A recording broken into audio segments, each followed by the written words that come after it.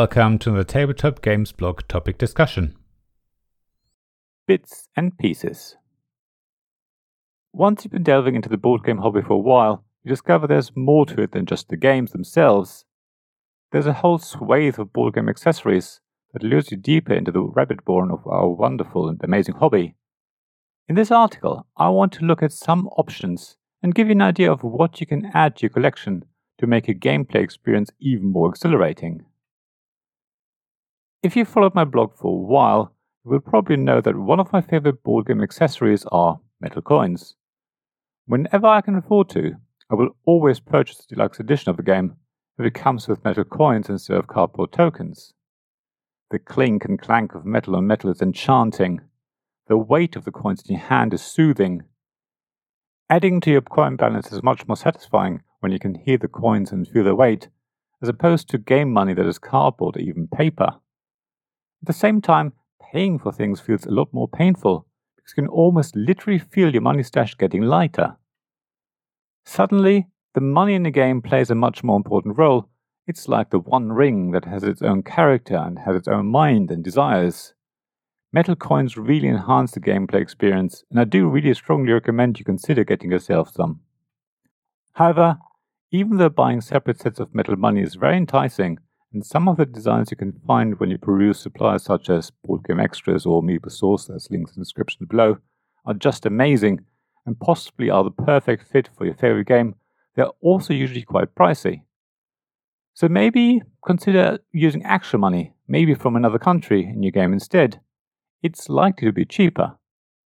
Also, there are many listings of decorative coins and tokens on various online shopping sites that will provide a good haul of metal coins, as long as you don't need a lot of different denominations. Ultimately, though, buying a deluxe version of a game that includes metal coins is the better option in my view. Speaking of deluxe editions, when I purchased Brass Birmingham, I chose the upgraded version because it came with poker chips. These weren't just cheap poker chips either, but the now infamous iron clays. Again, you can buy them separately, but it's also more expensive compared to buying Brass's deluxe edition. Irrespective of how you get hold of them though, using poker chips in games is nearly as good as using metal coins, if not better, depending on the game you play. Any games that have a stock market or similar will most likely benefit from poker chips over metal coins, while the latter are great for games where you purchase multiple goods to trade, if that makes sense. For example, I've got the metal coins for Clans of Caledonia and also Genotype, and they really enhance the gameplay a huge amount. The poker chips for Brass are a must, but they are also a game changer for games such as Lose on Rails. Another essential, in my view at least, are dice trays. Of course, that's only for games where you roll a bunch of dice.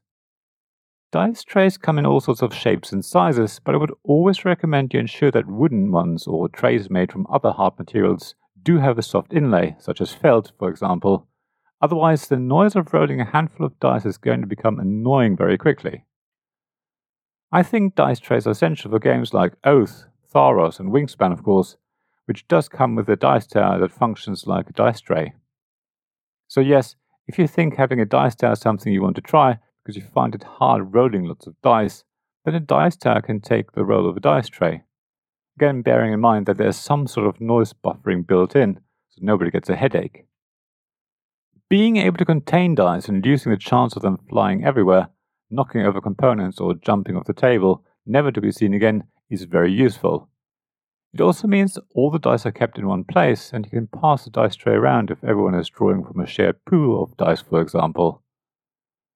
Speaking of passing around, dice trays can also function as component storage for the same reason, which is a great feature.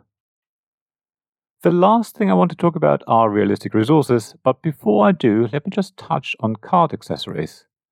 Many of you love card sleeves. For me, they're a waste of plastic. I much prefer a well-loved and worn deck of cards than having to pay good money for good sleeves and adding to the pile of plastic our hobby already creates. However, I do understand how relaxing it can be to sleeve a large deck of cards, and how it gives you the opportunity to look at every card in detail. You get a real feel for the cards. There are also card holders which can be useful. Some board game tables, another area of board game accessories, which I won't go into, come with built-in card holders. They can be really useful if you find it hard to hold cards in your hand, or if the game expects you to somehow manage fanning out 20 or more cards, which is going to be a struggle for most of us. Personally, I've not tried card holders yet, but they're definitely worth looking into. So, after this little excursion, let me return to realistic resources. I would argue they are nearly as important as metal coins or poker chips, but they do rank a level below those. At the same time, I think I would put them above dice trays or dice towers. A game with realistic resources does look really stunning on the table. However, I do know that many of these upgraded resources are made from plastic or resin, so they're not my first pick. I'm thinking more about custom wooden tokens. In a similar vein, custom wooden meeples are of course something to think about too. I think when a game comes with these, it does look a lot more interesting on the table. It makes it much easier to identify the function of these components in the game. Finally, don't worry, I haven't forgotten about minis, but all I want to say about them here is that I think they're another source of plastic in the hobby that we should try and do without.